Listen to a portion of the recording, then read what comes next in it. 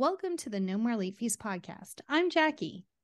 And I'm Danielle, and we're just two best friends and ex-Blockbuster employees rewatching some of the best and worst movies from the late 90s and early 2000s. This week, we are talking about the 2001 movie, The Fast and the Furious, with our pal Marley. Welcome, Marley. Hello. Thank you for having me. This is so exciting. I'm like the biggest fan of your show. Thank you for having me on Well, to talk about family. Well, we're the biggest fan of you. And if you want to get to know Marley a little bit better and you haven't listened to our trailer, make sure to pause and go check out our trailer and then come back. Talk about the entire Fast series. And it's a lot. It's a lot.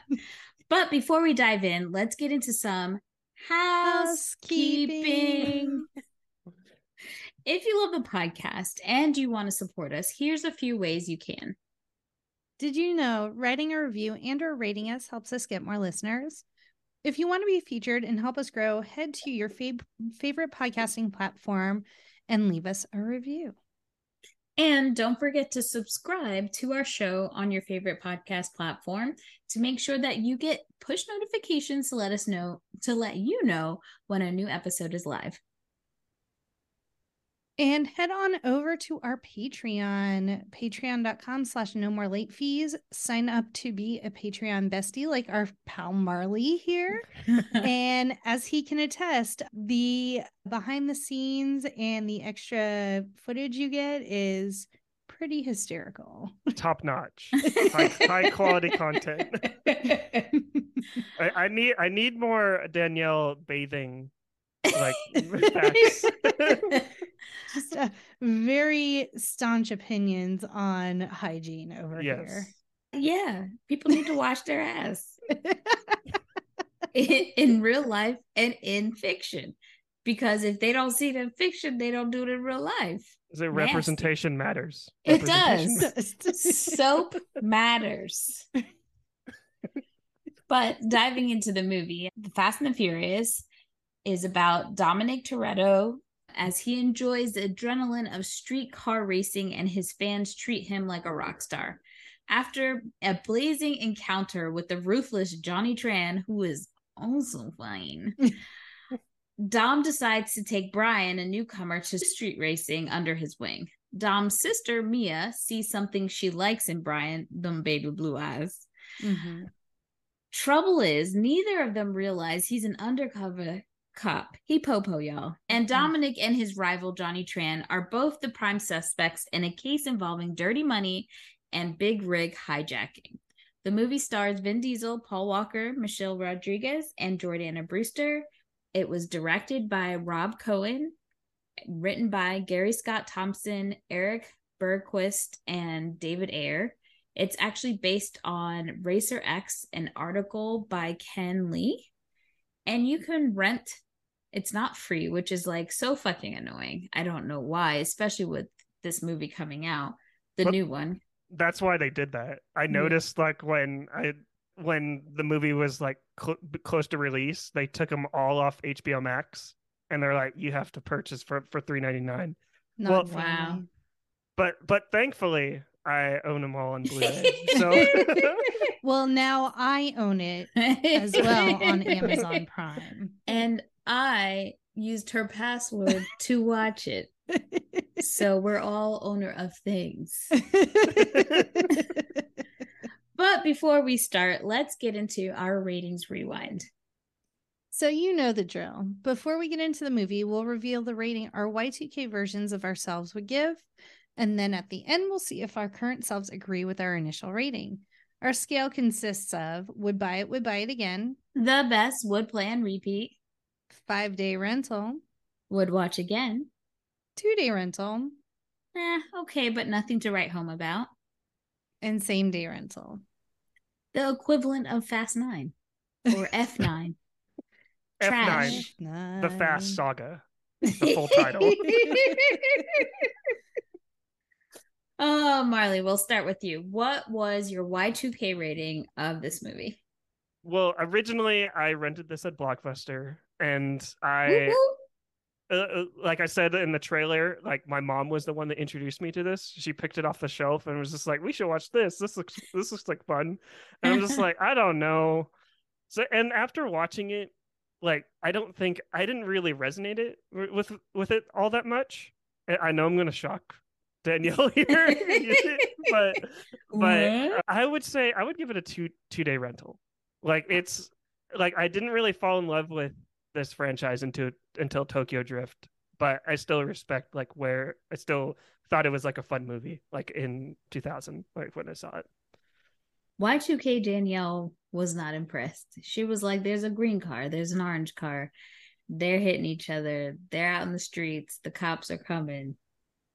It sounds like current day Danielle. Anywho, a 2-day rental for me. I did not buy this one. I went to see this at the Dollar Theater in Coral Springs, and I had a brand new 2001 Volkswagen Beetle, Ooh. which after getting out of the movies, I thought I was a race car driver too, and like tore out of that parking lot. I was inspired. When it came out on DVD, I bought it. I owned it. I was family. It was a would buy for me. Wow. See, you bring it. I'm really glad you brought that up because Danielle, you've asked this question to me, like, why do they keep making these movies? But what you just said, Jackie, is I think that's the reason why. Because the cops got to have their quota. They'd be like when these movies come out, people feel like they have like they want to like they want to go as fast as possible. Yeah. And I'm pretty sure you have like cops just sitting outside the movie theater when these movies come out, waiting for people to like drift out of like the movie theater parking lot. It's there goes another F9. Let's get them, boys. I was fast and I was furious. All right. Well, let's talk about the box office. One thing, so Jackie and I had to watch Point Break for another podcast that we were guesting on. And I saw someone talk about this on, I think on like Twitter, and they were just like, the Fast and the Furious is literally a Point Break. And so after we watched that and now rewatching this, I would have to say, hell yes, it is. It's Point Break. It is BRAKE. Did I say blank? Did I say blank or break? No, he was making a play on words. Oh, because I kept saying in my head, "Don't say blank," because I kept thinking blank check. It's a whole thing. Sorry. Yes, it is a break.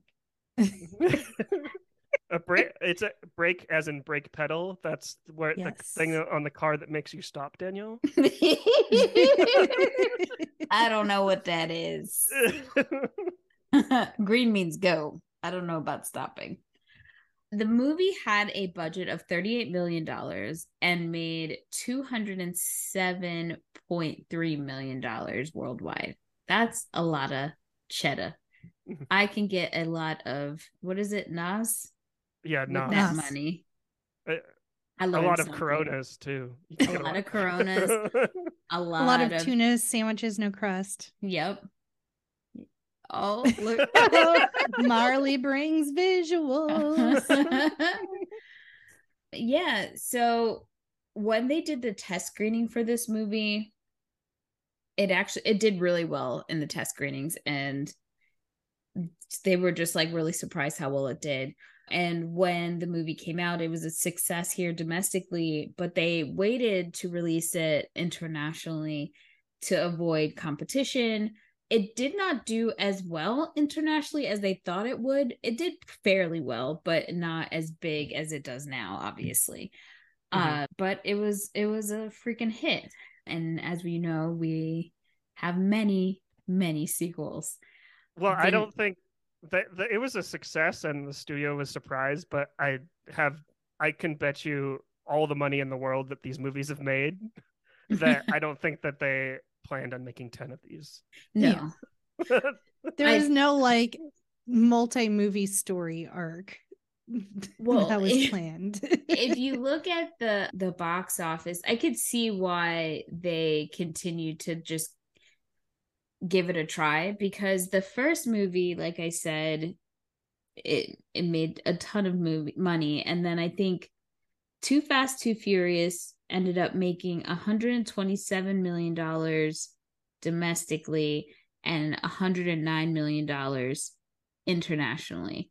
And then even Tokyo Drift, it made $96 million internationally in comparison to the first movie, which made $62 million. So even though it didn't make as much as like the first two domestically, it still made a good amount of money for a movie that was probably going straight to DVD. Mhm. So when I guess they reached out to Vin Diesel and tried to convince him to come back and Paul to come back. I think Vin Diesel is really the force behind saying, hey, we're going to make more of these, right?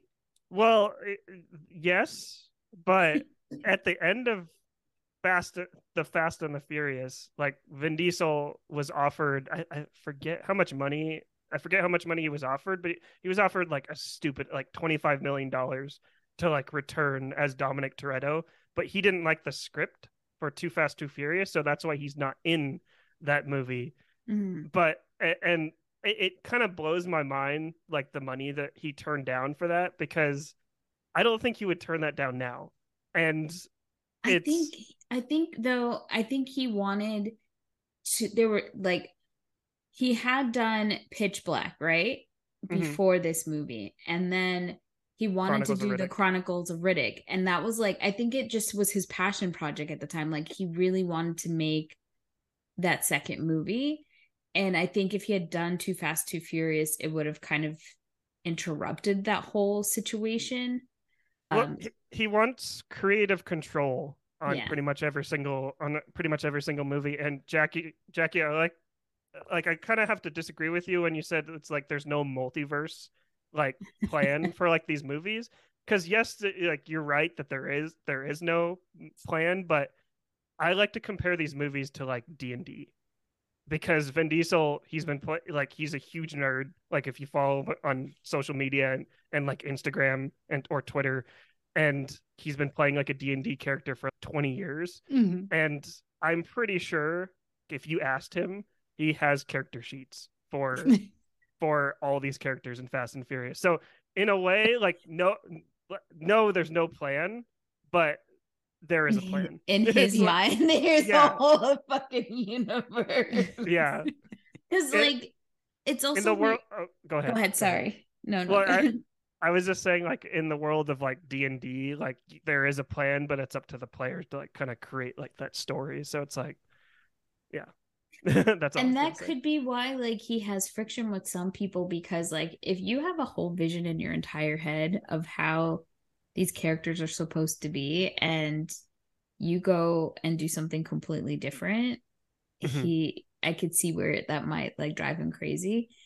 And it's also very interesting that he has decided to keep Brian's character alive in these, like there's no plan to kill Brian off, even though Brian has passed, Paul Walker is dead, which I don't know if that is just his own grief that he's just not willing to do that, because storyline it doesn't make sense. I guess he's gonna be at home all the time. I don't know. Stay at home dad. Yeah. Stay at home dad. Which I'm totally fine with, to have him kind of continue living on in the universe, because it's like a paying respects to Paul Walker, the person, as well as to Brian. Like Brian's safe, kind of raising his son, and also Paul Walker is still able to live like in this universe. Yeah. And I do think it's like a form of grief for Vin Diesel, because if you see like interviews with him and Paul Walker like on YouTube, like the two like loved each other, which is super weird because they're two opposites. They're standing side by side, but I think it's kind of fascinating like how much like the two loved each other. Yeah. Well, I mean, he named his daughter Pauline after Paul. Yeah. And Paul has like a literal brother, but I feel like even just their relationship, I mean, I think he's obviously very cool with Paul's brother as well. But yeah, they both consider each other to be extended family. Even their families feel that way. So Mhm. I think that's nice. So let's dive in, Jackie. You ready? We're at a port. They're shipping containers. Okay. There's TVs and DVD players in these shipping containers. Also VCR players. I've seen a VCR player somewhere in there. And they're the old like tube televisions. That Yes. I was like, oh yeah, we used to have those. And then so they're loaded on a truck, an 18-wheeler, and then we see black Honda Civics with green neon light kits under them approaching the truck, and essentially they hijack the truck for the goods. So we start off strong with Ken. He turns to me and says, "This is all believable. You can really do that." As they're like driving under the truck and stuff, he's like, "Not with shipping container trucks. If you notice, the shipping container is up on blocks to make it high enough so the Civic can pass under." To which I replied, "I know. Clark Griswold drove under a truck when he was going to get a Christmas tree." So we started off real good with the fun facts from Ken. Oh, gosh. And then we get this odd scene where Paul Walker's character, Brian, is driving. I guess he's practicing. It seems like there's no reasoning. There's no like, it didn't feel obstacle coursey or like a track. He's just driving crazy. Yeah, what was he doing? He gotta get that tuna fish sandwich.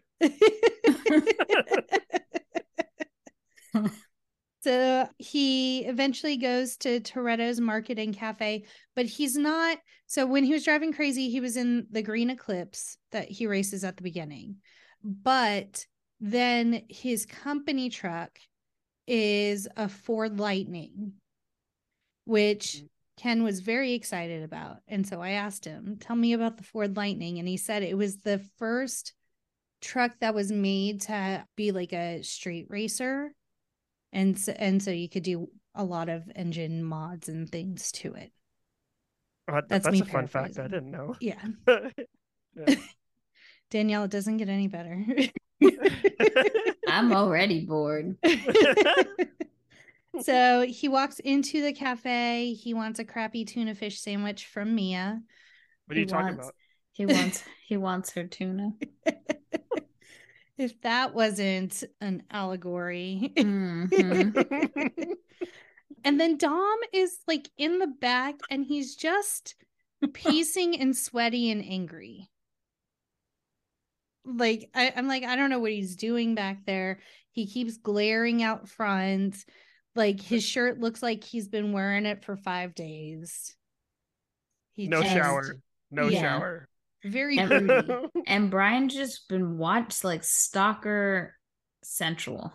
Mm-hmm. And just to rewind just a little bit, it's a tuna sandwich but with no crust. Yes. Like this is what I love about the Fast and the Furious. Like it's so cheesy. It's so like out there. Like tuna no crust. I can buy a shirt that says tuna no crust on it. So I want to laugh at it so bad because who has a tuna sandwich in the middle of downtown LA like during the summer? It's probably hot and just like gross. And gross. Right. But Brian's is like, no, I like tuna no crust. What he likes is a stomach virus, is what he likes.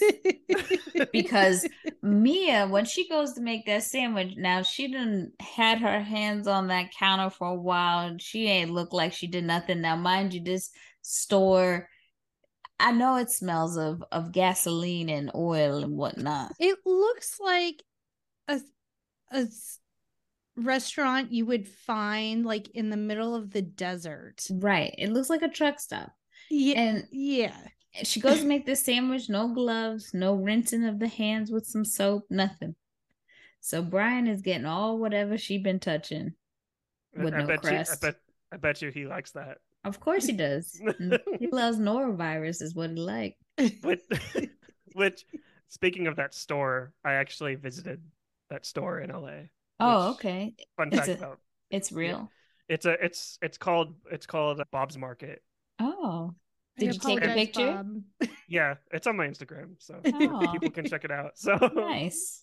and I was so disappointed when I visited it, and they don't sell tuna fish sandwiches. I'm very shocked. Oh, They have That's Fast and a Furious merch. that's a, a big miss on branding. Just Mhm. Yeah. saying. Yeah, tuna no crust. but continue. Maybe too many people got food poisoning from the tuna no crust. They had to discontinue selling it.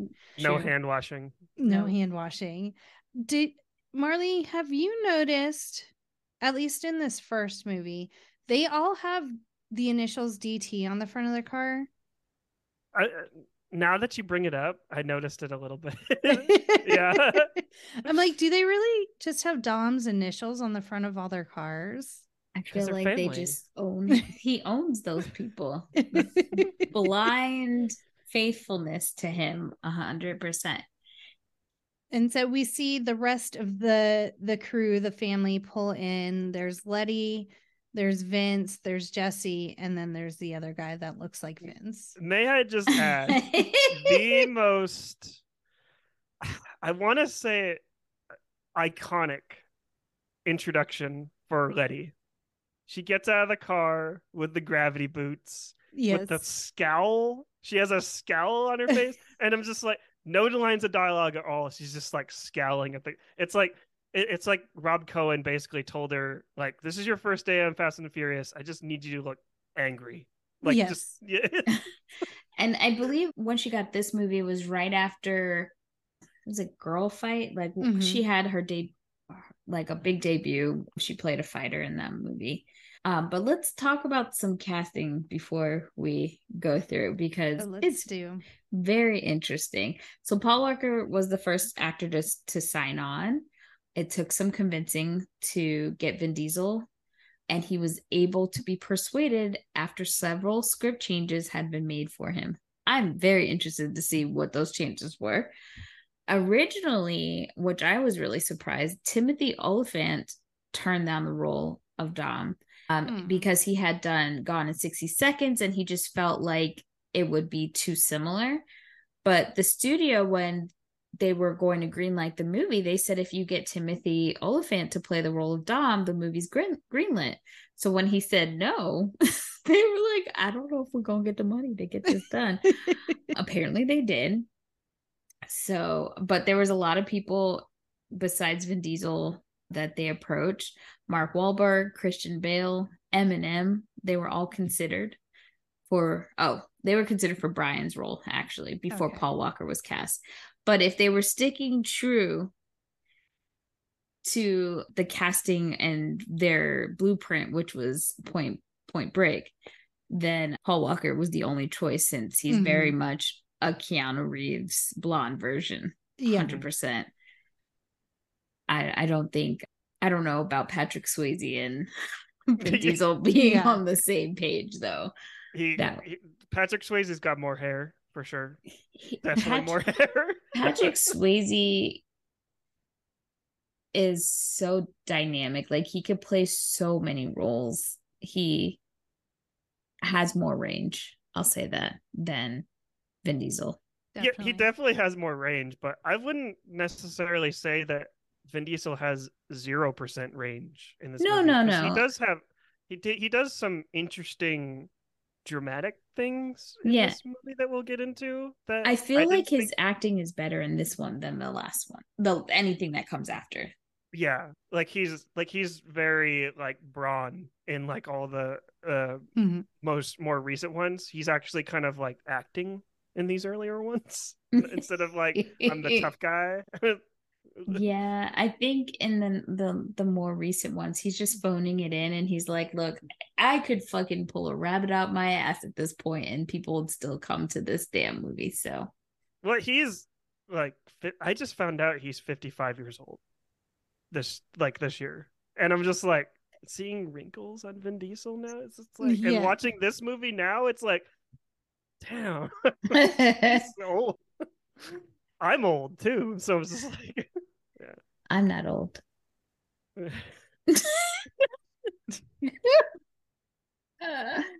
the role of Mia was originally written for Eliza Dushku, but she turned it down.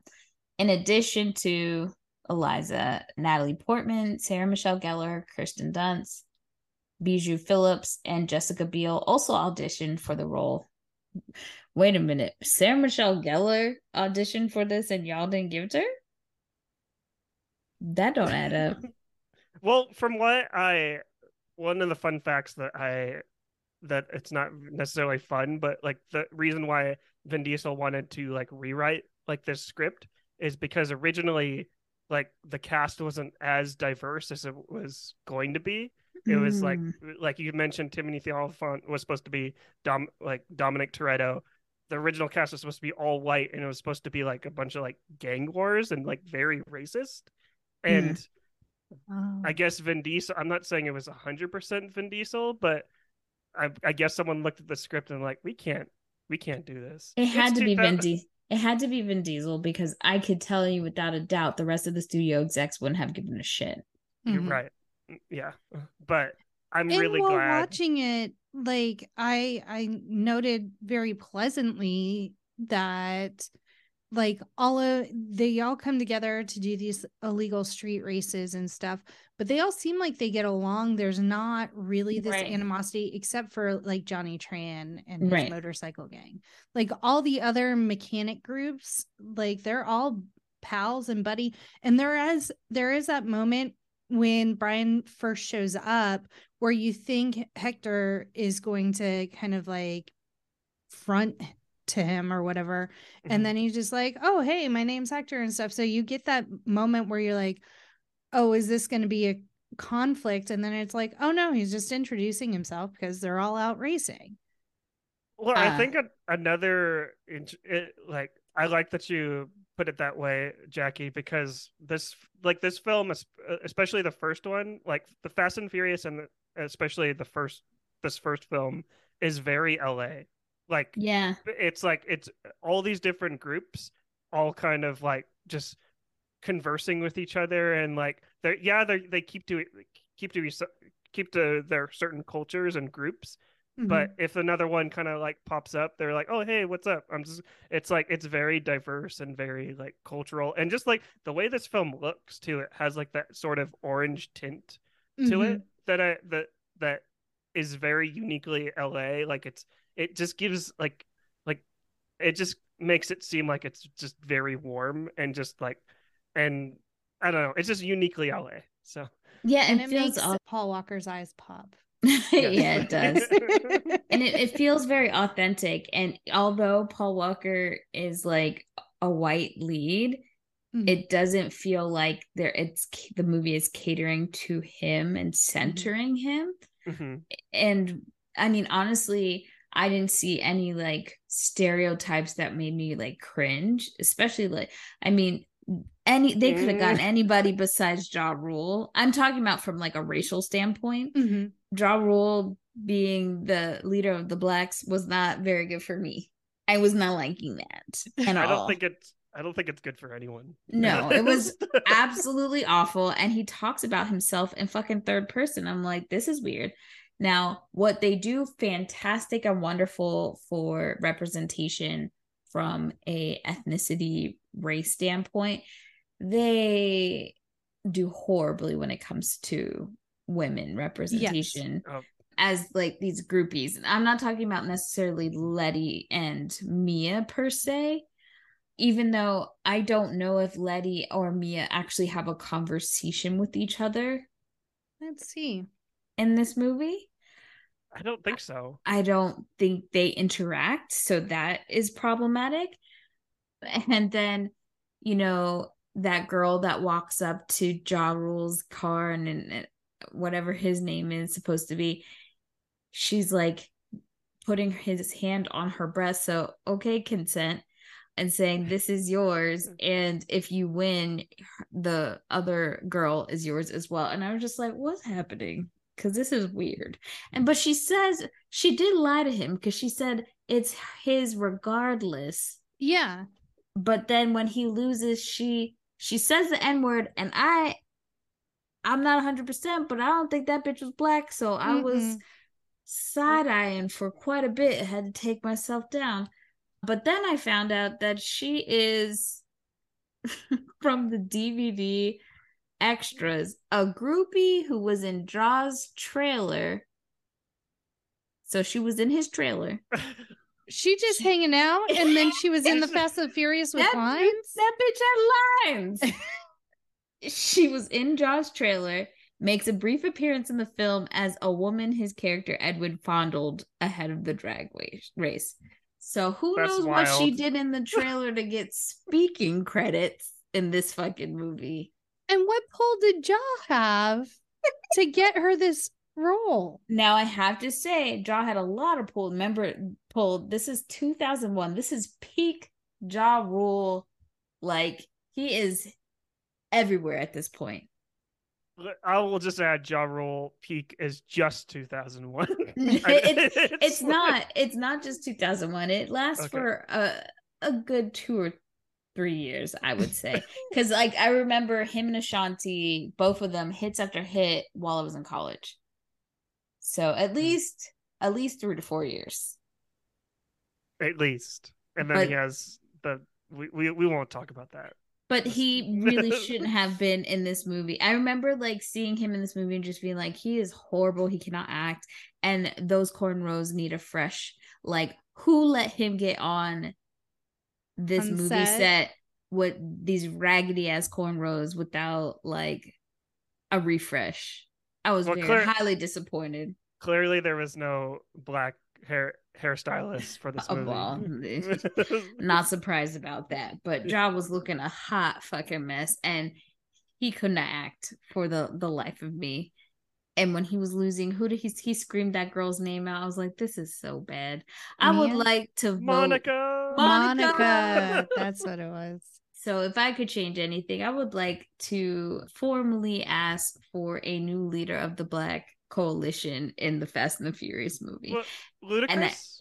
Yeah, so I wasn't real happy about the other two that they bring on to take over between freaking Tyrese and Ludacris. I was like, Jesus, this is the worst. Well, I don't know. It's just if you had to pick between the two of them, between Ludacris and Tyrese. In real life, both of them are trash human beings. I'm just gonna put that out there. I'm not even gonna say allegedly. They're both trash human beings in real life from what they've put out there in the world. So I'm gonna still say I choose neither. Okay. Yeah. Shockingly, Fast and the Furious does not pass the Bechdel test. Letty passes Mia in the store and asks her how she's living, but Mia does not respond to her. Jesus Christ. It's so easy. You know what my question is? What movie, by which movie in the series does Mia and Letty actually have a conversation that's not about Brian or Dom? Has that even happened? Ooh. You're asking me to pull like one out of my head. I want to say you don't 9. Have to answer right now. Damn. I want to say 9 because there's a moment, but I think they're talking about Brian in 9. That is tragic on the highest level. In 9, Mia asks Letty how she's been doing, and Letty talks about finding herself in her memories after a bout of amnesia. But is that when passes? Yeah, I remember that scene specifically because they're in Tokyo and they're having like ramen, and Mia is struggling to eat ramen with chopsticks. And it's a really funny scene to just see. I think it does pass the Bechdel test. I think. I'm looking at the other by thin hairs. But 8 movies later, so fucked up. Back to the first movie. So when Toretto's group came into the drag racing scene, you know what thought popped into my head? What? because they come in V formation. And I was flying like, ducks fly together. Oh man. Gordon Bombay in the flying V, flying V, flying V. No, it's flying D for Dominic Toretto. I was about to say, excuse me, I watched those movies too damn. But yeah, flying D, 100%. Oh man. So they show up. Brian wants to. Oh, Letty is not having Ja Rule's groupie up on Dom trying to talk to him, and she roars at them. Meows. She meows. She's like, "Row." And then says, "I smell skanks." I love it. Well, she sniffs. She's like, "Skanks."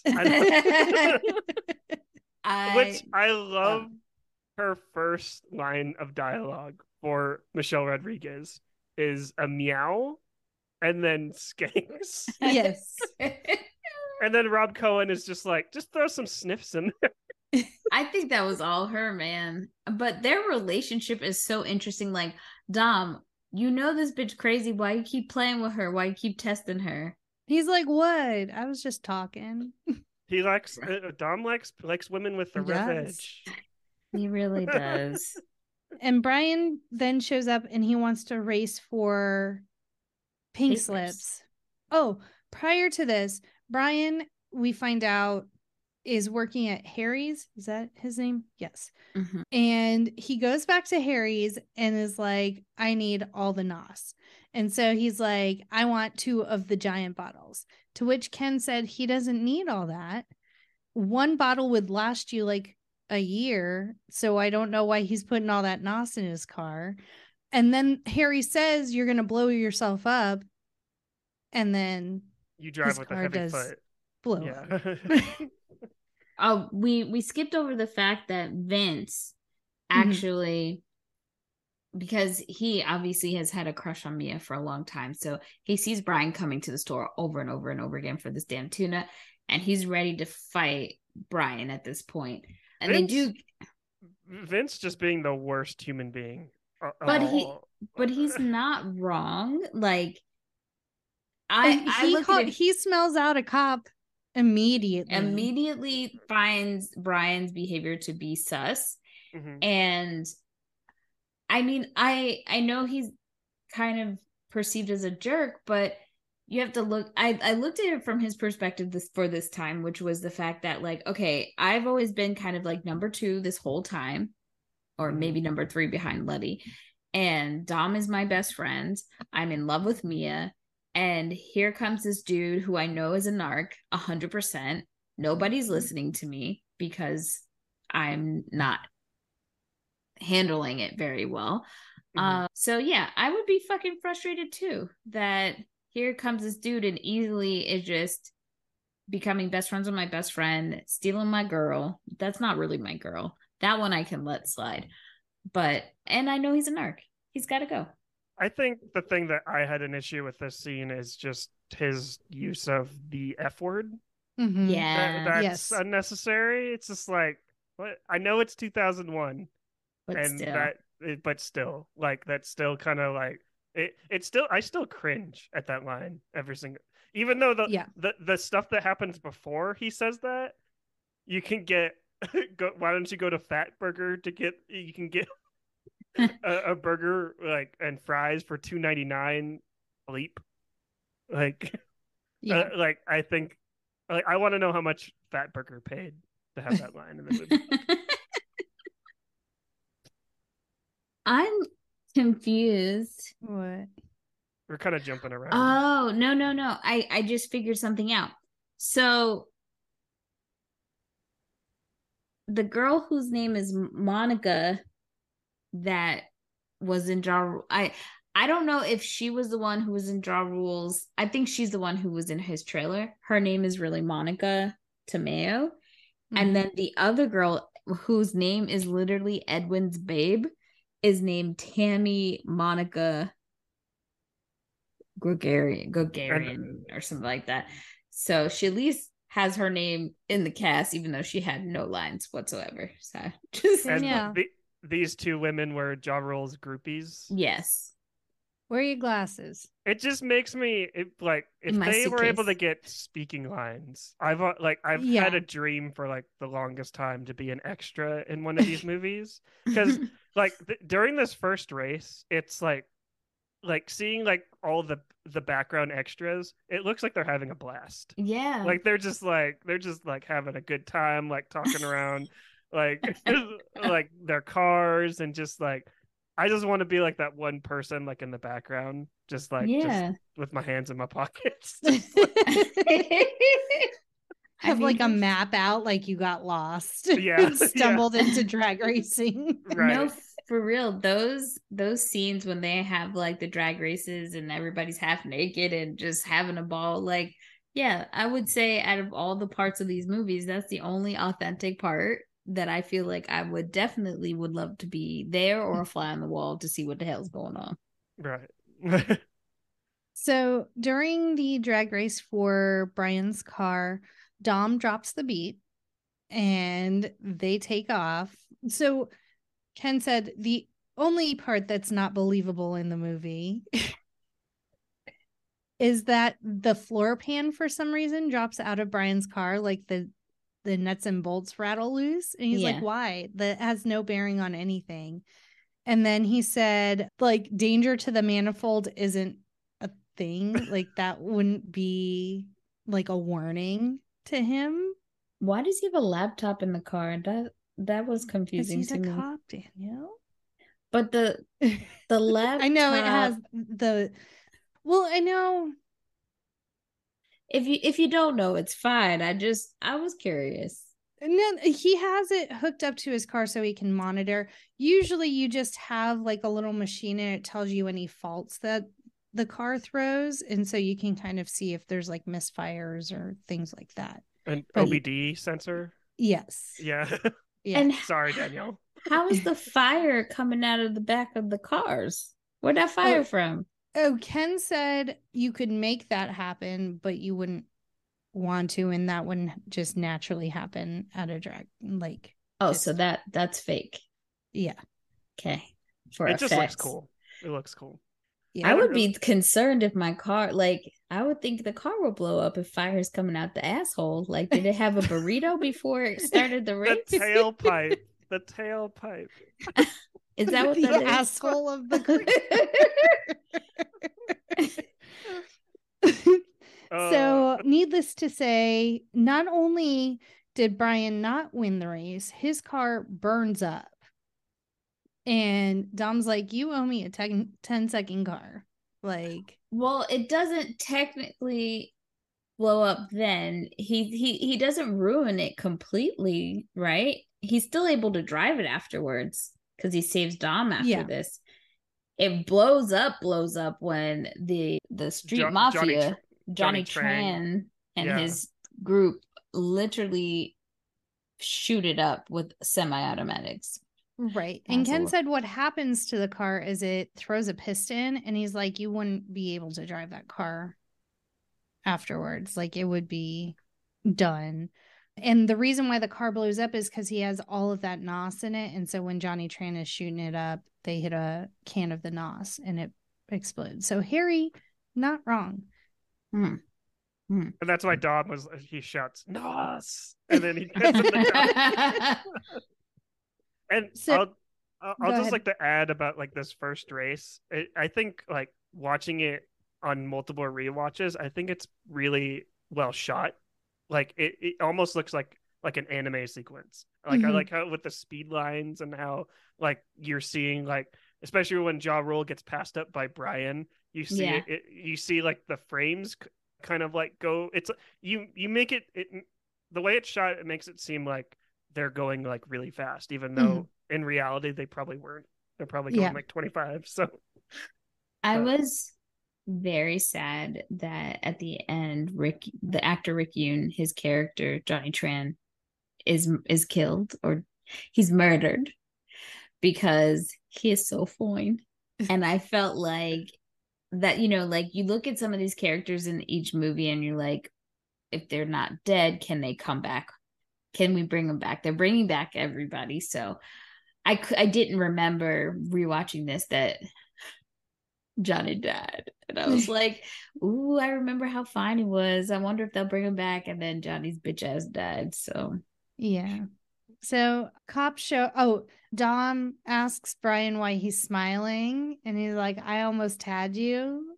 Like he was real excited. You almost had me. Brian plays. I want to say this loosely, but Brian plays dumb real well. Mm-hmm. Like he's just like a goofy golden He's a retriever. puppy dog. Yeah. It's I think like the common trope is fish out of water trope, and like Brian plays it. Paul Walker plays it really well, like in this movie. It's not even just fish out of water. Like he just looks just happy to be there. You know, it's pretty funny. Yeah. So then the police show up. Everyone scatters. Dom has some secret parking garage he just parks in, and like, why not just hang out there for a little bit till the cops are gone? Like, he immediately walks out of the garage, starts walking, and then they know that Dom is in charge of this drag racing. Right. And so they're like, there he is. Like, with his big old noggin, as if nobody was going to notice his shiny ass head in the mean streets of LA. Put a hat on or something, Dom. Right. He can't fit a hat. And so the cops are after Dom, and Brian pulls up and rescues Dom, takes him back to the house. And Dom randomly tells him, or no, they have a conversation about like, has Brian ever did any time? And then like Dom reveals that Jesse's already ran a scan on him. Like he knows who Brian is. And then Dom said he did 2 years and he'll die before he ever goes back. So. And when we see in the other movies, the 2 years is like juvie, essentially. Like he's young when that happens. Yeah. But I mean, I get it. It doesn't make it any less horrible. But the way that he talks about it, I'm like, oh, he really went hard. He was in prison, but he was young. Just juvie. Yeah. So then this is where Johnny Tran and his motorcycle gang shows up, shoots up the Eclipse, it explodes, nos. And then they go back to Dom's house. There's a house party happening, and Dom's pissed. As he like, should be. All of you fuckers, like, just left me out to dry, didn't come to find me. My girlfriend's playing video games. Everyone else is just like partying. Got and you women don't know making out with each other. Exactly. And you don't know if I got picked up by the police or not. Yeah. So essentially he's like, this guy here, Brian, he's a ride or die. He came and he got me and he brought me back to the house. I honestly don't think that it was fair that Brian had to drink Vince's nasty backwash. I would have been like, give me a new damn Corona. I don't want his, like, it's not like you're giving me his jacket or his car or something. Yeah. You're giving me his backwash. I don't want this shit. I don't know where his mouth has been. Well, clearly we know where it's been because of that house party. It's been going down. But also, part of just backing up to Johnny Tran's street gang, does anybody else recognize his henchman who's played Reggie? Yeah, Lance, who's played by Reggie Lee. Do you know where you've seen him? I've seen him on so many procedural dramas. Like CSI. I think he's been on CSI like a couple of times. I know he played a really bad guy on like Law and Order before. But so like seeing him in this movie in those like leopard, I don't even know, like snakeskin leather pants was trippy and made me laugh. Plus his face has always looked old. And so that kind of threw me off. But when I saw him, I just could not stop laughing when seeing him try to be like a bad guy. It just like doesn't fit. Like he's a bad guy in all those other shows, but not a leather pants wearing bad guy. So maybe it's just me. Never mind. Continue. So, and Vince is like, you bring the Buster into the house? And Vince is like, or not Vince, Dom is like, the buster kept me out of handcuffs.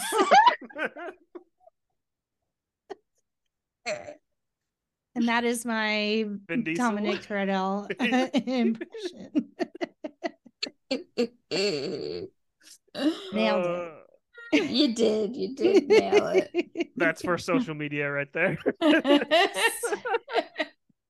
It's the TikTok content. So Mia is like, so Vince is getting like hype because Brian's there, and so Mia comes in and kind of is like, come get me a drink, and kind of gets him out of that situation. And Vince is going on and on about how he's an undercover cop.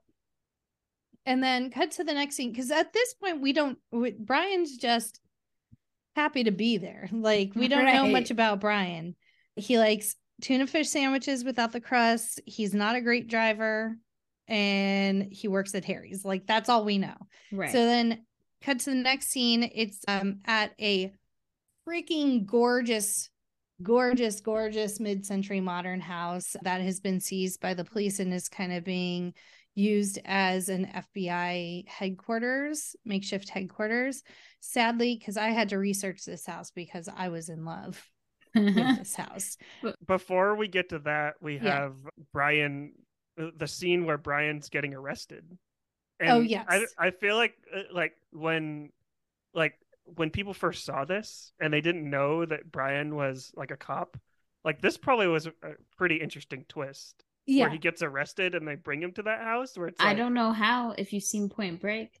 Well, yeah, true. Like, if you haven't seen Point Break, then it was a twist for you. But if you have, it's like, I don't know. That's just something that I think was kind of like interesting. Like, yeah, definitely.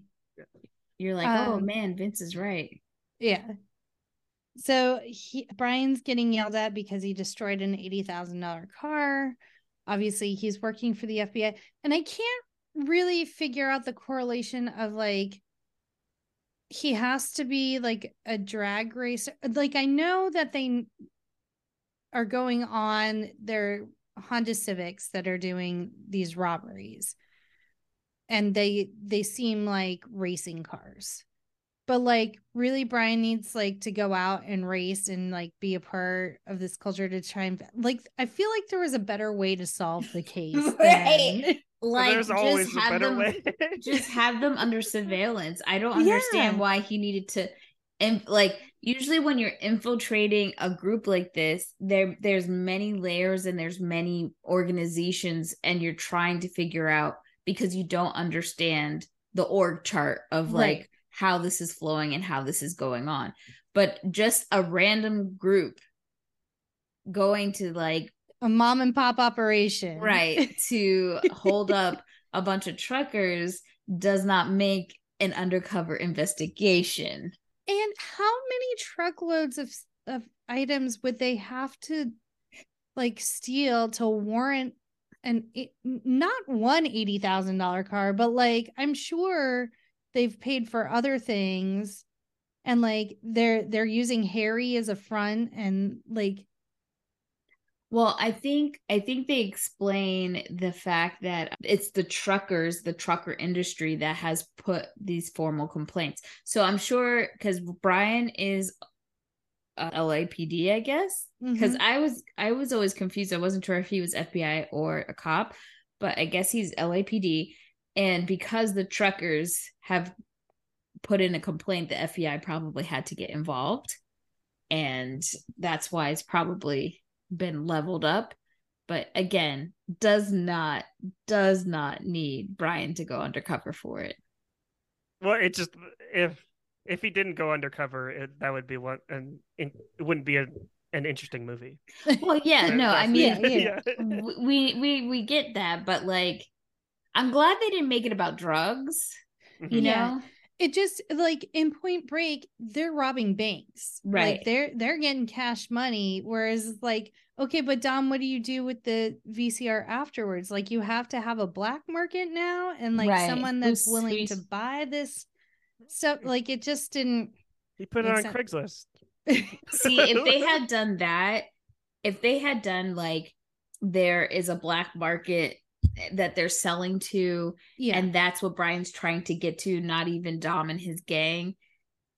And let's say they finally were able to capture that guy, then the fourth movie could have actually made sense, because they could have said this guy was coming back for revenge or something like that. Or like they messed up the pipeline or something. But, you know, they weren't forward thinkers like myself. So. So Brian does request that he needs another car. The best they got on their budget is like a burnt up Supra, but it has a 2JZ engine in it. I bet you're wondering, in that car? I bet you're wondering, is that a good engine? Well, let me tell you, when I asked that question to Ken, he said, that's the engine. And he got real serious. Oh, so, yeah, because when the guys saw it in the movie, they looked like they were about to go in the closet and whack one off. They were so excited. Yeah. So apparently, very good engine. We see a little more of Jesse. He explains that he has ADD and is not really able to focus, and he's interested in math and science, but not anything else. Which, by the way, I'm glad that you mentioned this like early on. This is probably my favorite part of this movie, because you don't get a lot of like as someone that has like undiagnosed ADHD, I'm sure it was like very nice to see like a movie like this representing this type of like disorder, like on the big screen. And like Jesse is like generally like a good guy. And like the stuff he does is like, I don't know. I think that is like representation that we see in this film that we don't necessarily see in films of today. I'm talking about like ADD and like and how he kind of describes that he hyperfixates on engines and things like that. Right. It's just, a neurodivergent character was very much appreciated. And that he kind of found his people that were willing to appreciate him for his skills. Yeah, and it's very nice early on that you could tell that Dom, he not only takes care of his literal family and his girlfriend and his best friend from like third grade, but like he takes in strays. He takes in people who have no other place, and he is fiercely loyal to them no matter what. And it's reciprocated tenfold. He's a foster parent. Essentially, yes. Yeah. Not trying to like downplay that, but I'm just saying. But no, but they're like, I love stories with the found family. So yeah. But when you talk about Brian being undercover and his boss, who's just like, you know, he's not yelling at Brian and whatnot. He seems like a father figure almost to Brian, and he's very patient. But is this the guy from Monk? Yes, I believe so. Okay, I was like, his voice, his whole. I'm like, I think this is the guy from Monk, but he's not as agitated as he is on Monk. So I was like, okay, yeah. See, that's the thing that is the weirdest thing about like all of these movies, is that all of a sudden you can see like an actor that you recognize. I'm like, why are you here? Like, why are you here in this weird movie about street racing or international terrorism now? It's like there's tremendous actors in it. And like we mentioned that Timothy Olyphant was supposed to play like Dom Toretto. I can't see that. Like, see Timothy Olyphant running around with freaking Paul Walker. I can't. It would have been a totally different person other than Paul Walker if that was the case. But I would say that this movie isn't campy in comparison to all the other things that come afterwards. Everybody in this movie was legitimately trying to act in this one. Like, I was like, I don't remember this being this good, but I'm saying this with the knowledge of where we have come. Well, you're saying this in 2023. Right. With Fast X coming out. Yeah. So we see Vince is still big mad that Brian is or now we're at the barbecue, right? And so Vince is really mad that Brian is at the barbecue. He's been invited. And after dinner, Mia and Brian are washing dishes, and he asks her out. And she says she doesn't date her brother's friends. And so Brian's like, oh, okay. But then Vince comes in, apparently has never worked a microwave before. He's trying to pop popcorn and is starting to go in on Brian again. So Mia did Vince dirty. She's like, what's the name of that Cuban restaurant you been wanting to take me to? He's like, oh yeah, Cha Cha Cha's. And she's like, yeah, Brian can take me there. Ooh. Like, move, savage. Yeah, she knew what she was doing. Yeah, poor Vince wanted to cry. Poor thing. Well, maybe he shouldn't use the F word. Just saying. It's true. Karma. It's true. I'm trying to think of when this comes up. Brian, then Hector comes into Harry's to order some car parts, and he needs 3 of everything in their 4 Honda Civics. So Brian's like, I've cracked this fucking case, which he wouldn't even need to drag race if he just worked at Harry's long enough. Someone was going to come in and order the parts for the Civics that were in the... He drag raced because he wasn't able to slowly get into Toretto's gang, and he wanted to accelerate catching Dom's attention, essentially, since the first attempt did not work, I think, personally. So this leads Brian to concoct a brilliant plan to break into Hector's garage. The way that he's able to get up and go down a pipe thing, it's admirable. You were impressed? I was like, well, damn, that was fast. So Brian is in Hector's garage, and he sees 3 Civics. No, sorry. There are Civics in there. He's checking them out, and then he is knocked out. Vince and Dom drag him out back, and they're like, what the fuck are you doing? Why are you breaking into Hector's garage? And Brian plays it off as like, we want to know the competition for Race Wars. That's what it's called, right? Yep. Okay. Problematic. Let's just say problematic. Yeah. We need to workshop a different name for these drag races. I will just say that Vin Diesel's production company in later films is One Race Films. So we all know where Vin Diesel lies. Yeah, he believes that we all are one human race. Yeah. So Brian explains to Vince and Dom that there are 3 Hector has 3 Civics with spoon engines, which Ken did not know what a spoon engine was. He did look it up. He spent the entire time on his phone looking up how much cars are and then these engines. And so apparently it's a performance engine, and they're based in Southern California. So that is accurate as well. Vince still thinks he's a cop, but then they're like, hey, yeah, that's a good idea. Let's go break into Tran's, see what he's got over there. So they break into Tran's shop, and there's no engines in any of his cars. And then Brian sees TVs and DVD players and VCRs just stacked in the corner of Tran's garage. So he's like, aha, I found them. Excellent. And then Johnny comes in. Him and his gang have a guy at gunpoint, and then they're complaining that the cars were delivered with no engines, and where are engines? And the guy thought he was going to get one over on Johnny Tran. Says they're in a warehouse. No, Johnny starts pumping oil into this man's mouth and just pretty much waterboarding him with oil. And he goes, they're in a warehouse.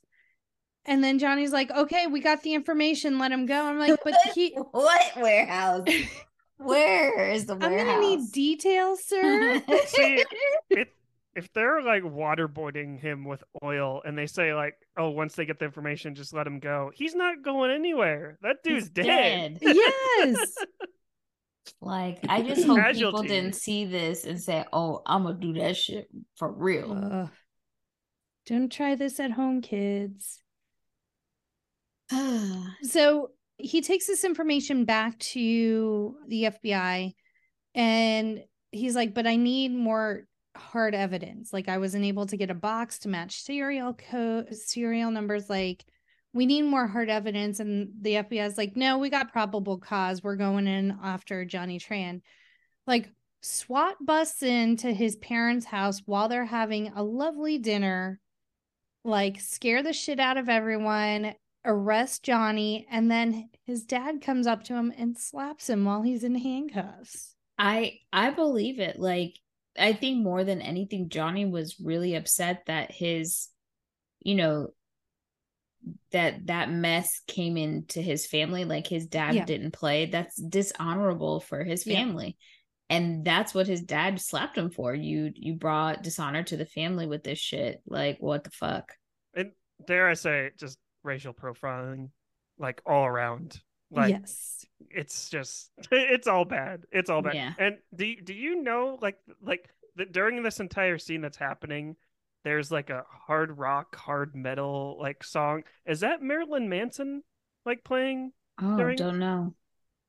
I don't know. It was kind of an awkward like montage when the SWAT was coming in and like like it was just kind of weird. Also, like, how do they say they don't have anything on them? Those guys had automatic weapons. And I know in the rest of the country, there may not be strict laws, but California is definitely one of those states that has pretty tough gun laws. And Brian just be like, they shot up my car and made it explode. Like, they could have had something that was police property that they shot up. Yeah. Just, I'm like, you ain't got nothing on them? Okay. Yeah, it was dumb to go in after so quickly. Like, the FBI were so stupid. Yeah, they needed to pump the brakes on that for sure. No pun intended. Heyo. Now Brian is taking Mia on their date. Vin, I keep calling him Vin. Dom says, you break her heart, I'll break your neck. And so he set the line. And then before they leave on their date, Dom's like, let me show you something. And they go into his garage, and it is the Charger that is behind me. It's the black car. Yes. And Dom tells him the story about him and his dad building it. He's never driven it. And his dad was a race car driver. Yeah. Like a circuit driver. Yeah. And so, and someone clipped him, put him into a wall, and his car caught on fire, and he essentially burned to death, which unfortunately ended up being very similar to how Paul Walker ended up passing away. Was a similar situation. But Dom said that the reason why he had to go to jail or juvie was because he took a wrench and beat the guy who clipped him almost to death. And but then in one of the other movies, we find out more information on that. So that's... It's in 9. Yeah. 9, they actually like bring up, they actually film like the car wreck, and like that's basically the beginning of F9. Like the race where his dad dies. And I don't know if they show like Dom beating someone with a wrench in 9, because I don't remember that movie all that well. But they show, yes, they do show him beating up the guy, and I know that they show him going to juvie. I know they show him like having an interaction with the guy. I don't know if they like got into like how violent it was. But there are parts of this movie that they had to cut out, speaking of violence, because they wanted to get that PG-13 rating, because it was really close to being an R-rated movie. If they hadn't done that, this movie wouldn't have made as much money, because all those kids were coming to see this movie. So I was wondering if they probably cut out like the violence, right? Like, like, there were some scenes with Vince where they cut out like he was all bloodied and stuff like that. Yeah, there was quite a bit. but waterboarding someone with oil, that's Right? okay. That's fine. Like- This is America. okay. Guns and waterboarding is 100% in our Constitution. Well, yeah. You know what? We love guns. We love oil. So Yeah. Yes. Makes perfect sense. America. yeah. So Dom was banned from the tracks because of this incident. And so he lives his life a quarter mile at a time, meaning he can only drag race. But I do like that thought process. Like, don't try to overplan. Just take it one day at a time. It's true. And that line will forever be quoted and brought up in memes. And So like I said before, like the lines in this movie, I want to laugh at them so bad because they're so cheesy and Mhm. corny. But I have to respect them now because it's like yeah, they are corny, but it's like there's kind of a lot of thought like put into them. Like Mhm. Plus, it's like Genesis of the Bible, the beginning. yeah. Let's not talk about like the Bible and Vin Diesel because we all know that with these movies he sees himself as Jesus. Yeah. I mean, every archetype of a hero in these movies have some sort of reference to Jesus. We learned Mhm. that in our sophomore high school English class. Shout out, Mr. Chandler. Hello, Duke Chandler. Hope you're still living your best life on your boat. Shucky darn. Does he listen? Does he listen to the show? We hope so. In our hearts. That's the class where we met. So Yeah. hopefully. That's cool. So now Mia and Brian are on their date. She's talking about how like she compares Dom to gravity. Everything gravitates towards him. And Brian said, "No, you pulled me in. Friends with Dom is just a bonus." Look at And them then they smooth wake up lines. in Harry's stock room where Brian lives, ? That's where he gets it on. So he brings the ladies back. I'm like, Yeah. so Brian doesn't have a home? What's happening here? Well, he's Well, undercover. He can't go Yeah. back to his actual home. So Yeah. this is where he And he can't do it in Mia's room. Dom might come in. That's true. And haven't we all had sex in a stock room, Yeah. no comment. No. Oh, well, No comment. Now there's a montage. There's car prep, the raid, and then Letty and Dom heavily making out. Oh, yeah. Yeah. The way that he grabs her ass cheeks, I was like, let me go in the room for a second. For Y2K, Jackie, that was the highlight of the movie, was that ass grab. Peak You- cinema. You couldn't wait for it to come out on DVD and you'll just rewind it. Yes, rewind, like- rewind. Like it looked like he was lifting a piece of paper. Like, how he do that? Well, I mean, it's kind of cool because Vin Diesel and Michelle Rodriguez were dating off screen during filming. Actually, the director of this movie said all of the leads were messing around with their counterparts. He's like, I don't really know all the details, but Paul had a huge crush on Jordana. I don't know if that like came to fruition, if they actually messed around or not, but yeah, love was in the air on the first. Well, not trying to bring down the mood, but we all know kind of like Right. We have I won't to go there. I won't go there. No, it's fine. We should address that Paul, he had a lot Interests. he has a history of dating underage girls, and it's very problematic. And I think for all of us, when we have stars that we like them in their movies and they also have past, it makes it very difficult, but it's facts. We shouldn't avoid it. Mhm. It's disturbing. And quite frankly, honestly, I just wonder if that would have come up more if he was still alive, because people still they make TikToks about it now. So Mhm. everyone's very well aware of his problematic behavior. I mean, Yeah. 16 years old, young girls. And I hear Rob Cohen was pretty similar with like he had sexual misconduct like issues The director? after this film. So that's something to just take note of, like when all this like yeah. it's unfortunate. It's At unfortunate. this point, we can make a list of all the movies we've done with just it's just getting there's so many people that are just ridiculous and disgusting, and Hollywood has a problem for sure. 100%. Yeah.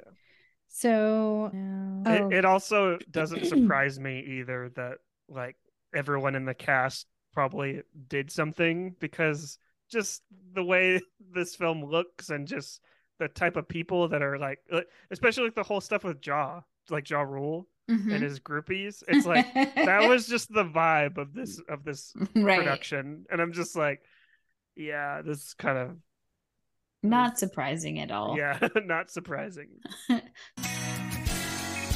Hey, I'm Blake. And I'm Dave. And we're the co-hosts of First Prize Films. It's a comedy podcast where we take two films of the same genre, separated by at least a decade, and battle them to the death. Metaphorically. Nope, literally. God. So if you want to hear two dickheads talk about genre movies, and hopefully give you a couple laughs, then search First Prize Films on your favorite podcast platform. Or find us on social media at First Prize Pod. We also stream every week on Twitch. Swing by, chat movies, and tell us how fucking dumb we are. Because we're pretty dumb. See ya! Bye ya! So where are we at now, Jackie? So now we're after the raid at Johnny Tran's. The chief blames Brian for it, even though he was the one that was like, it's too soon. So he has 36 hours to get some concrete evidence, or they're pulling him off of the case. And this is where he's really drilling Dom about like, I know you've got something going on and I want to be in on it. Yep. And Dom does not involve Brian whatsoever. Still, I like that they bring up the typical trope. You've got 36 hours to solve this case, right? Exactly. Or it's or you're off the case. It's all over. You turn in your badge on Monday. So what Dom does instead is invite Brian to Race Wars. Right. We call it something else. That's also what they almost called the movie. It was one of the names that they had. Race Wars, Redline, and Racer X were working titles for the movie. Thank God as much as we can't stand what's happened afterwards, it's way better than Race Wars. Yeah. Yeah, I probably would not like these movies as much if it was called Race Wars. Yeah, all of these are very racial, actually. Racer X, Redline, and Race Wars. These were all problematic names. I think there's actually a movie like that has cars in it called Redline. It's not Fast and Furious related. Oh. Maybe it's a movie in the late 90s, early 2000s. I hope not. No more cars.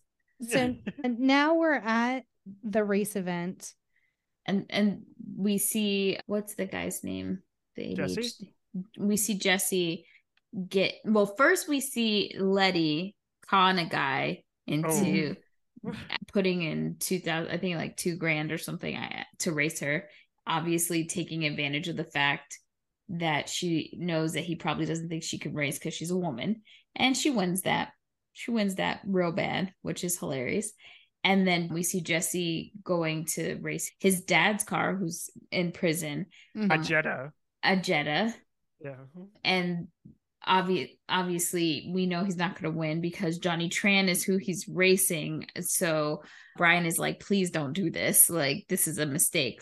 And so, of course, Jesse loses because he's inexperienced. I don't know where Dom was during this whole thing. And Jesse just keeps going. After he loses, he is out of there. So then, of course, Johnny Tran pretty much attacks Dom, blames him for the raid on his family's home, and Dom just being called a snitch in these streets, he caught them hands. But like, it's weird because Johnny, as he's getting his ass beat, at some points he's kind of smiling when Dom is pulled off of him. in this whole scenario, I mean, security comes and then Dom's team is taking the security off of Dom. And I do love how Letty just knocks Lance the fuck out. Yeah. When she sees him coming to try, she ride or die forever. It's like we made a list of the top ride or die women in movies. For their man, Letty is number one. Toxic as fuck, but 100% for her man. So then Race Wars apparently is over? Question mark? Because we never see Brian race, or like the way that they made this such a big deal. And then we saw literally like 2 races and then we were done. Right. Well, I think like since Jesse like drives off because he doesn't want to give up his dad's car, I think that's kind of like stops everything. Yeah. Like, and everyone's kind of focusing on Jesse. But my question here is, how come they weren't expecting someone to drive off like that, like before? Like they're in a car and they're going. There's rules to the game. Like there's rules on these streets. But Jesse was like, he got nervous. I'm in love with Jesse's car. He didn't want to give it up.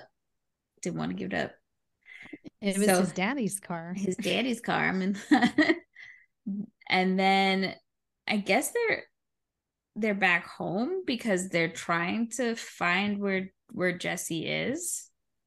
Mm-hmm. Like they're all looking for Jesse. No, and they figured that he would be at home because. Oh no, they're still at the race, but then Brian sees Mia and Dom get in a fight because Dom is leaving, and Brian pretty much is like, well, what the hell is going on? Because you guys are fighting and you're crying, and Dom leaving the race in the middle of this whole thing. And then Brian just confesses, like, look, I'm a cop and they're in some trouble. Like the drivers are arming themselves. Right. Like this isn't good. Yeah, this isn't going to be good. You have to tell me where they are. I mean, Mia's pretty pissed, but she's also concerned about her brother. Mm-hmm. And Brian uses his police contacts to try to do a tracking on Dom's phone to see where they're at. Meanwhile, the team is getting ready for their next heist, and both Vince, who is you can't tell me that man's not a Cancer or a water sign, the way his intuition be on point. And even Letty's like, I don't think things are like, this doesn't feel right, and we shouldn't be doing it without Jesse. Yeah, and they were a man down to begin with, and they're like, just shit feels wrong. And right. Dom's like, no, like this is the last one, and then we'll be good for a while. Much like Point Break, Vince gets severely injured attempting to rob this 18-wheeler because the driver does in fact have a shotgun. And which random, by the way. I'm like, I understand like they're trying to protect their load, but it's like it's I don't know, it's just weird. Yeah. And also I'll just have to add about like this heist, very extra effort to rob. It's like, why not wait for the truck to park and rob like when the trailer is, it's like, why do you have to rob like as the truck is moving with a harpoon gun? And I'm like, it's extra, very extra. It's foreshadowing to if you thought this was extra. Can't wait to see what Ken has to say about these other movies. Yes. Nor can I. So not only does Vince get shot, his arm gets wrapped around the harpoon cable and it's like all sliced up and stuff. So Brian Brian shows up, helps out, calls for a helicopter. So Dom is now in the know. Brian is a cop and he is pissed. And then Brian's in the field with the helicopter loading Vince in, and then the rest of the gang is in one of the Civics, and they're like, come on, Mia, we got to go. And so Mia makes the choice to go with her brother and her family. And so then after that, they get home, and Jesse comes screeching around the corner, and he's apologizing to Dom that he knows he fucked up, but like he just got scared. And just as like Jesse is standing and apologizing to Dom, here comes Johnny Tran and one of his motorcycle guys, and they do a drive-by, and Jesse ends up getting shot and killed during this encounter. And Brian doesn't miss a beat. He hops in his car, he goes after them, and then Dom, or actually it was Dom is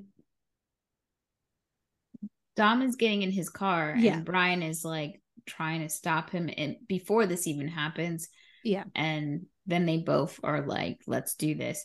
Now what I think is interesting or worth mentioning is that Brian's captain, or whoever his boss is, tells him that it seems like Brian is conflicted as to where his loyalties lie, and that everyone gets to pick their family, and so he needs to choose what that is, if it's Dom or the police force, essentially. So it's like one of the many mentions of family in this whole series. And in this interaction, you could see that that's what Brian is doing. He is choosing who his family is, really, by helping out Dom and to go after Johnny Tran. He cares about Dom because of everything that they've been through, and like he knows that Dom isn't like the guy that like the cops think he is. Yeah. And so they go after Johnny Tran and his other minion, and they get dusted. They're killed. R.I.P. Johnny. But while they're in the scene behind Jackie, Dom says, when this light turns green, I'm out. You good luck trying to catch my ass. It's a quarter-mile stretch. It is. It's where he used to race in high school. So they're essentially racing each other. And even though essentially Brian should be chasing Dom, he's just having the time of his fucking life. And a train is coming. Right. Just to up the anticipation. Yeah. So they both make it, but then Dom in his celebration has locked eyes with Brian as they are both driving like 100 miles an hour, and a semi pulls out and clips him. Isn't that karmatic justice? And Dom clips him, flips the Charger, and Ken did say he would be dead because that car has a roll cage, and you can see when Dom's sitting in it, the roll cage is like right level with his noggin, and he wasn't wearing a helmet or anything. He's like, his head would have cracked open like an egg. The exact Ken Fleur words used. So there are, you can hear sirens in the distance. The cops are closing in on them.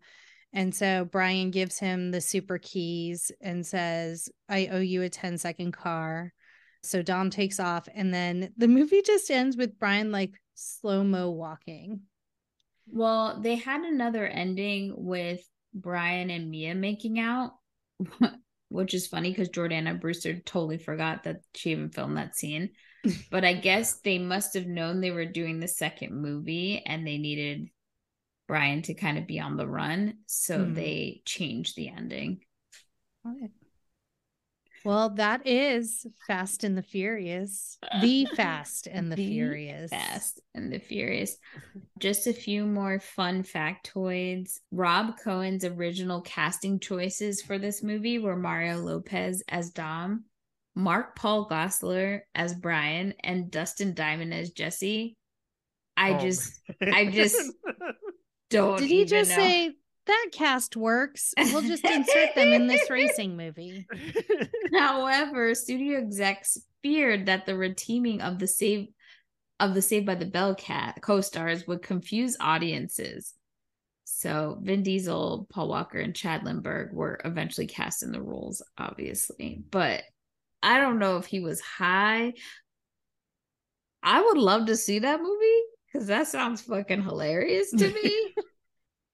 But also ridiculous. Like, absolutely ridiculous. Yeah, I would like to see that movie too. Anything with Dustin Diamond in it, that would be wild. Maybe there's a short film out there. Yeah. Maybe there's an alternate universe where that actually happened, because I'd love to see it. I also think it's really interesting that Jordan and Brewster and Michelle Rodriguez did not have their driver's license before getting this movie. So they had to, I mean, everyone took lessons, but they did not have their license starting. So I think that's hilarious. And I know we talked about the title of this movie. It turns out there was another film, The Fast and the Furious, from 1954. So that the studio ended up buying the rights, the title rights of the movie. It was also about racing, but totally different premise. Are we ready for ratings? Yeah, I think so. The rest are a bunch of car facts, and I think we've had enough. But before we get... Well, let's just read them. Let's just read them. No, I'm just kidding. I'm kidding. Before we get into our ratings, Marley, why don't you tell everybody where they can find you on social and listen to your podcast?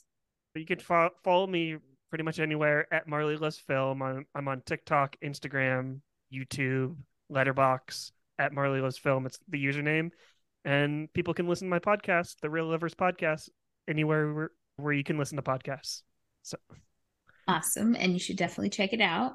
And if you have any questions for us, or you just want to check out our socials, head to No More Late Fees on Instagram, Facebook, TikTok, Twitter, and YouTube. And Marley, I will start with you with your present day ratings of this film. I knew this was coming. I can't rate my family. Like, how are you kidding me? Rate my family? Yes, 100%. It's a 5-day rental. It's a 5-day rental. All right, a 5-day rental. I'm gonna, you know what? I'm right there with you. I was entertained. I was not bored. I was surprised that the acting wasn't as bad as I envisioned it to be. And I wasn't dreading watching it. I was dreading watching it before it started, but then when it started, I was like, you know what? This isn't bad. It could have been worse. It has gotten worse. Jackie? I'm still with it. I bought it. At first, I was like, oh, do I really have to buy this movie? And then afterwards, I'm like, fair, I bought this movie. So yeah, it gave me the same feels it did when I was tearing out of the parking lot, the dollar theater. Exactly. Jackie seeing sirens in a rearview mirror. 1/4 mile at a time, baby. Another Fast and the Furious, boys. Get her. So if you have opinions, want to tell us how you first experienced Fast and the Furious, what your favorite in the franchise is, if you consider Hobbs and Shaw canon or not, hit us up at the Quick Drop 909-601 and MLF 909-601-6653. You can twat us at the Twitters or leave a message on our Spotify for Podcasters account. I hate that name. And you can be featured on a future episode. Well, join us next week as we hit the streets again, y'all, with the Italian Job. Fuck these cars. How perfect for you to do that movie next. At least they're all pretty much Mini Coopers, so I don't have to ask Danielle, what's that car? Red car, blue car. Marley, we're so thankful that you joined. We are so thankful of all the support that you show our podcast. Like, honestly, we're so glad that we've become friends, but your support has meant so much to us. Hearing your feedback, your laughter, it really makes us feel good that we're doing a good job. So thank you so much. Well, thank you. Thank you for having me. This is a pleasure. I'm really glad that we can talk about family on this episode. And like, I'll just have to change what you just said there. We're not friends. We're family. Fucking can't. Jackie, roll the clips. And be kind and rewind.